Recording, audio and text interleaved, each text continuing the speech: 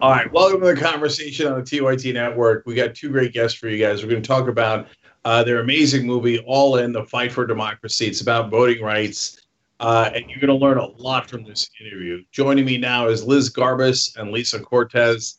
Liz is a two-time Oscar nominee, two-time Emmy winner, director. Lisa Cortes is Academy Award nominated producer. If I read their credits, it'll take up the whole interview. Liz and Lisa, thank you for joining us. We appreciate it. Hi. Thank you for having us. Absolutely. There's so much to get to here. This is about voting rights. It's also about the Stacey Abrams race. And it's kind of a twofer in this movie. So I'm going to jump in here with Lisa on the issue of voting rights. So overall, can you tell us just a little bit of the history of what happened during Reconstruction and then Jim Crow? Because I think that's the building block for the rest of the conversation about what's happening with voting rights today. Well, Jake, I think if we're going to talk about Reconstruction, we have to kind of go in the time machine back a little bit to the inception of our country.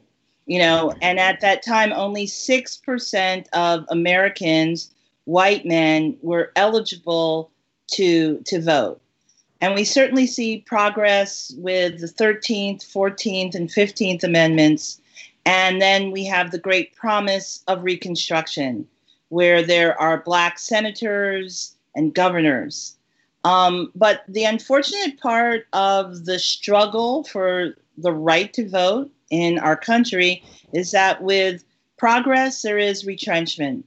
And after the progress of Reconstruction, you see the rise of violence and intimidation, the Ku Klux Klan, Jim Crow laws, Black codes, Mississippi Plan. And the focus of all of this is to keep Black and brown folks, specifically in this case, African Americans, from engaging with the franchise. And it really is not until the passage of the Voting Rights Act in 1965, where we see the promise of engagement with the vote happen for African Americans. So, that line about retrenchment in the movie comes from Ari Berman, one of my favorite reporters that's featured in the movie. And when you hear it in that context, you realize, oh, that's what happened after Obama. And Liz, didn't they actually, in fact, even use Obama winning the presidency as almost an excuse to do a retrenchment of voting rights? Yeah, it's interesting when people talk about what happened in 2016 and they talk about, well, Black folks didn't show up for Hillary Clinton in the way that they did for Obama. That ignores the elephant in the room, which is that in 2013, the Supreme Court decided the Shelby County versus Holder decision in favor of Shelby County. And what that led to was the decimation of the protections of the Voting Rights Act of 1965 that Lisa talked about. So you had voter ID laws being passed within 24 hours that states who had been under the guidance of the federal government in terms of when they passed new voting laws, they had to seek permission to make sure these laws were not discriminatory. Well, when that went away, the fox, I don't know, the fox was in the hen house, or that it was just all the foxes were out, and states were able to pass restrictive voter ID laws. There were poll closures that happened, race-based gerrymandering. So we have to look at the history of 2016 differently, as it was the first election without those protections. Let's go back again, Lisa, to the time when the Voting Rights Act passes and immediately before that. Because in the movie, you've also got the story of Stacey Abrams, and she tells a story about her grandmother and the first time she was able to vote. When people hear that, I think a lot of folks can't quite believe it. Like, really? Somebody who's alive today had a grandmother who was not allowed to vote in her lifetime. So can you explain to folks what the laws were back then that prevented her from voting and what changed? Sure. Well, there was the unwritten law of violence and intimidation, which was a barrier. But oftentimes, there were literacy tests there were poll taxes, and these all served as an impediment, for accessing the franchise. What's interesting is all of this is kind of, silent. Much of it, right? If you go and you're administered this literacy test, right? But what happens, on the Edmund Pettus Bridge on Bloody Sunday is unique because Americans were watching Judgment at Nuremberg and they interrupted the broadcast to show what was happening in Selma. And so it put a face on the suppression. It put a face on the violence and the intimidation. And I think that, it's a unique turning point. And as we're talking about, the media, it shows actually the power of the media of creating a platform for honest presentation of facts, of peaceful protesters. And certainly that then served as a great impetus for the passage of the subsequent Voting Rights Act. So, Lisa, I want to come back to the issue of the media because I think, unfortunately, it's such a giant part of the problem, let alone the solution.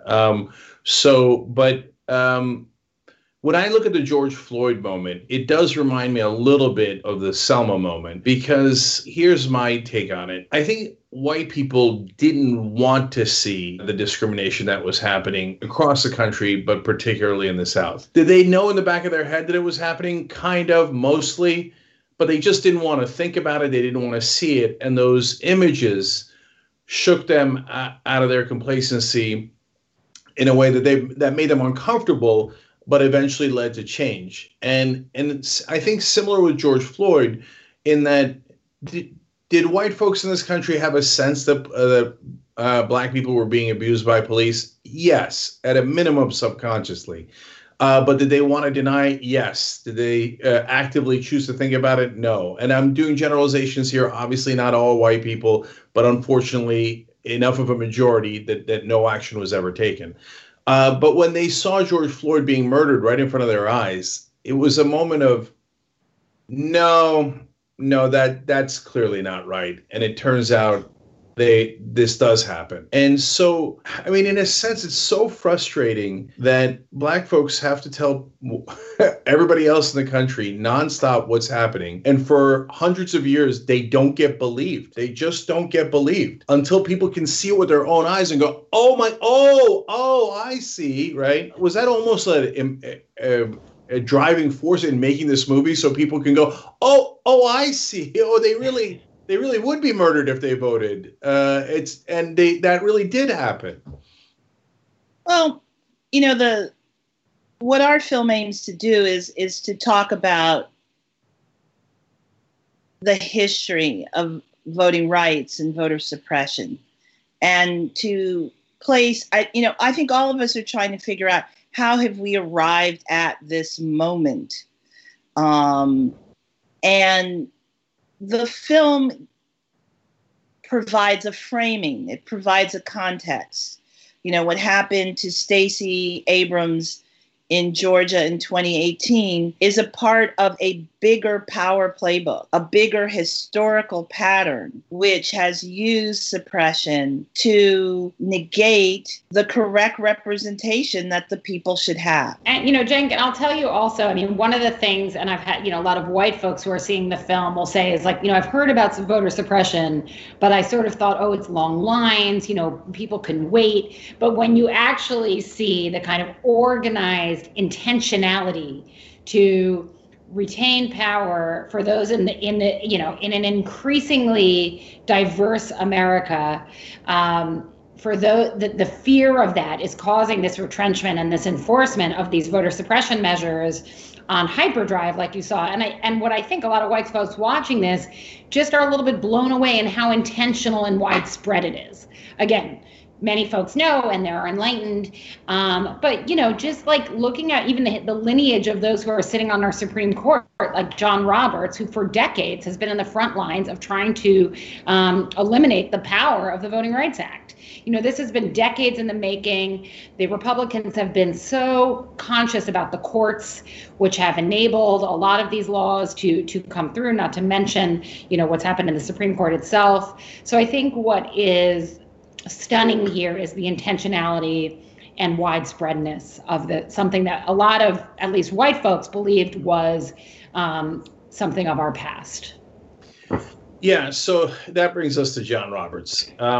So John Roberts has got a really nice smile, a really nice family, and he looks pleasant, really pleasant. And he's voted the right way in a couple of important cases with great caveats and asterisks. But it makes people go, oh, okay, see, no, the right wing can be reasonable and they have good intent, and we just have honest disagreements from time to time. But first of all, I saw the 2000 Bush v. Gore decision, where every right winger on the Supreme Court said, oh, states' rights? Did we say states' rights? We're just kidding. We don't care at all. We're voting for Bush, and all of our principles be damned. We were just totally and utterly lying our entire careers, right? And so with John Roberts, you got the media going, oh, what a swell guy. Look at how pleasant he is. But isn't he the one that basically eviscerated the Voting Rights Act? Yeah, I mean, John Roberts was, he was on the front lines of dismantling the Voting Rights Act for decades. I mean, he was responsible for leading the congressional charge prior to being appointed to the Supreme Court.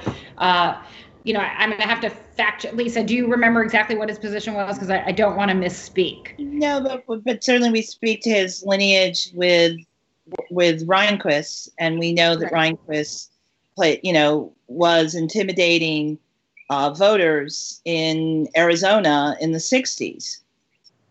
Right. Well, so John Roberts comes from the Chief Justice Rehnquist's era. And what Lisa's referring to is that in Arizona, they had Operation Eagle Eye, which was for Latino voters in Arizona, very much like the Black codes of the South, in which they had to recite portions of the Constitution to be able to be eligible to vote.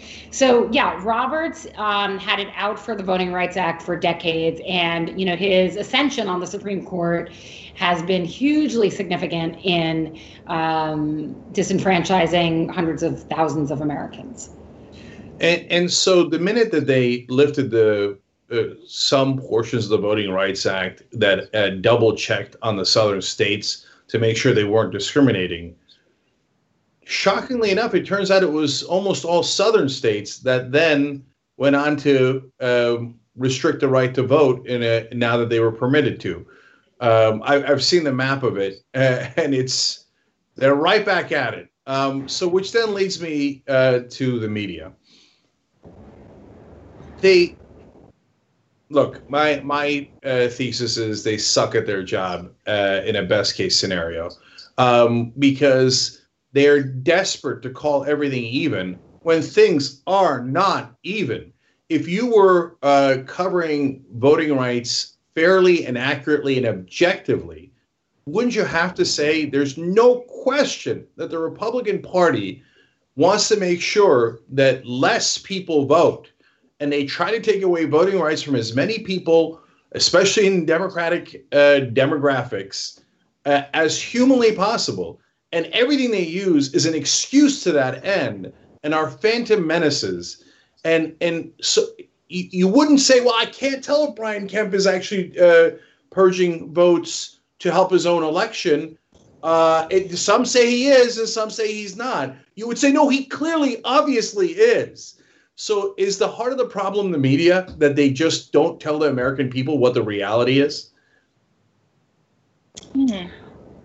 Well, I do think we are stuck in a climate of these false equivalences, and also, oftentimes of media bending over backwards to make sure that they don't seem like they're not giving the GOP a fair shake. I mean, I think we saw that in the coverage of Hillary Clinton's emails. We see it in some of the coverage of Biden's, very minor gaffes. we have this Michael Caputo story from a couple days ago, and he's talking craziness, like utter sheer craziness about, seeing shadows on the ceilings and talking to Americans about getting ready to be armed because he's saying Biden is going to steal the election. And it's so crazy that when you try to kind of report it in the traditional forms, it fails. The format fails. I did a series called The Fourth Estate where we embedded at the New York Times in the first year of the Trump presidency. And I saw the struggles over the use of the word lie. When do you use the word lie? How do you not overuse it so it loses its power?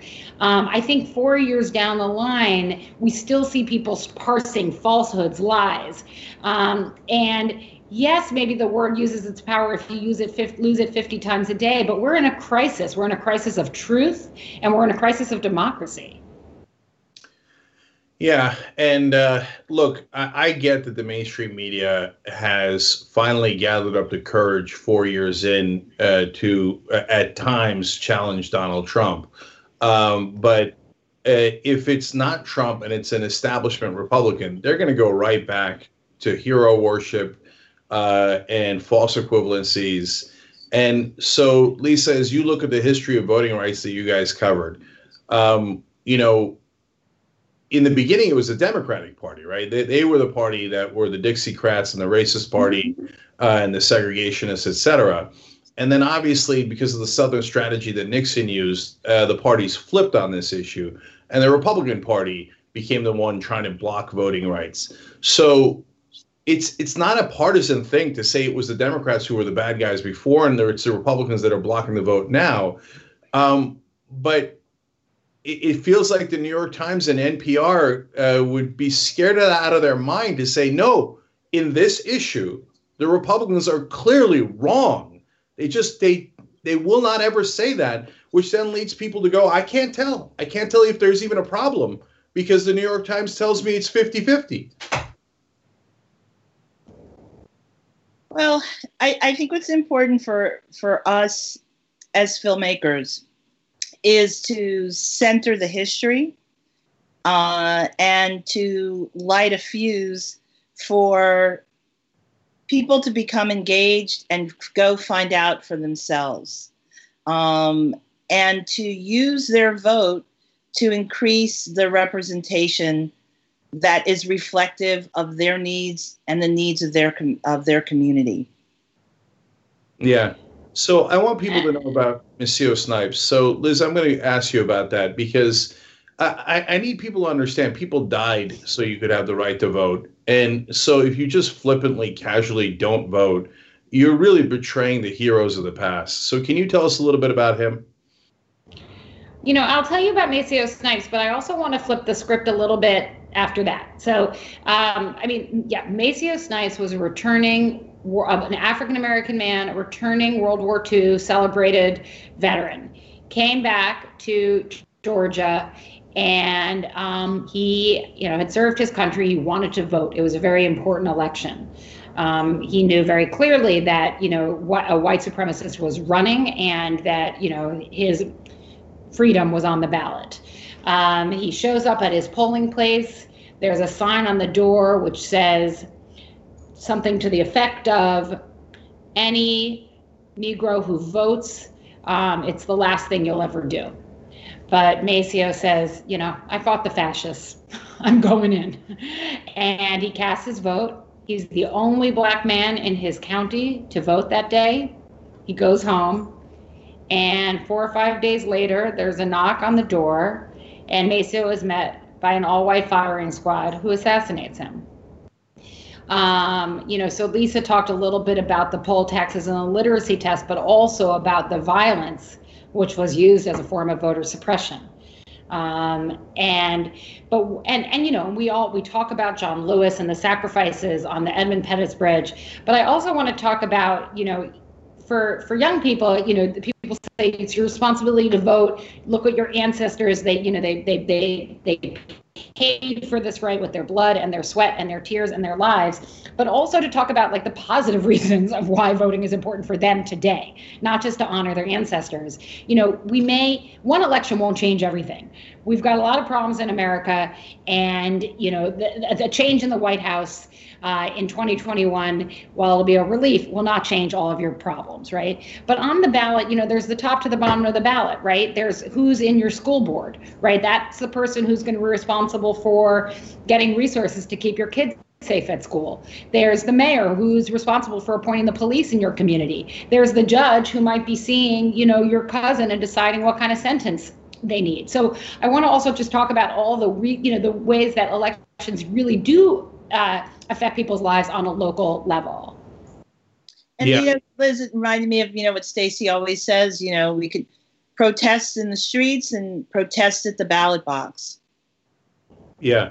Look, there's 1,000 issues where it can make a difference, but the one that now Biden agrees to is one that progressives have fought for a long time: $15 minimum wage. And that would literally double the wages of millions of Americans. Double your wages. It's so, I mean, how's that for a positive outcome? And it's not just for minimum wage workers, too. It also, if you fight corporate power, it also helps to increase the wages of the middle class, et cetera. So there's 1,000 reasons to vote. I just wish the Democratic Party would fight harder on this issue. I wish the media would be more fair and objective instead of politically correct on this issue. But if you want to find out the real story, watch All In, The Fight for Democracy. And before we go, where can they watch it? On Amazon Prime. And you can also go to allinforvoting.com for information about how to become engaged in this election, how to check your registration, allinforvoting.com. All right, great. And if you're watching this later on YouTube or Facebook, we'll put the link in the description box so you can just click on it and go there.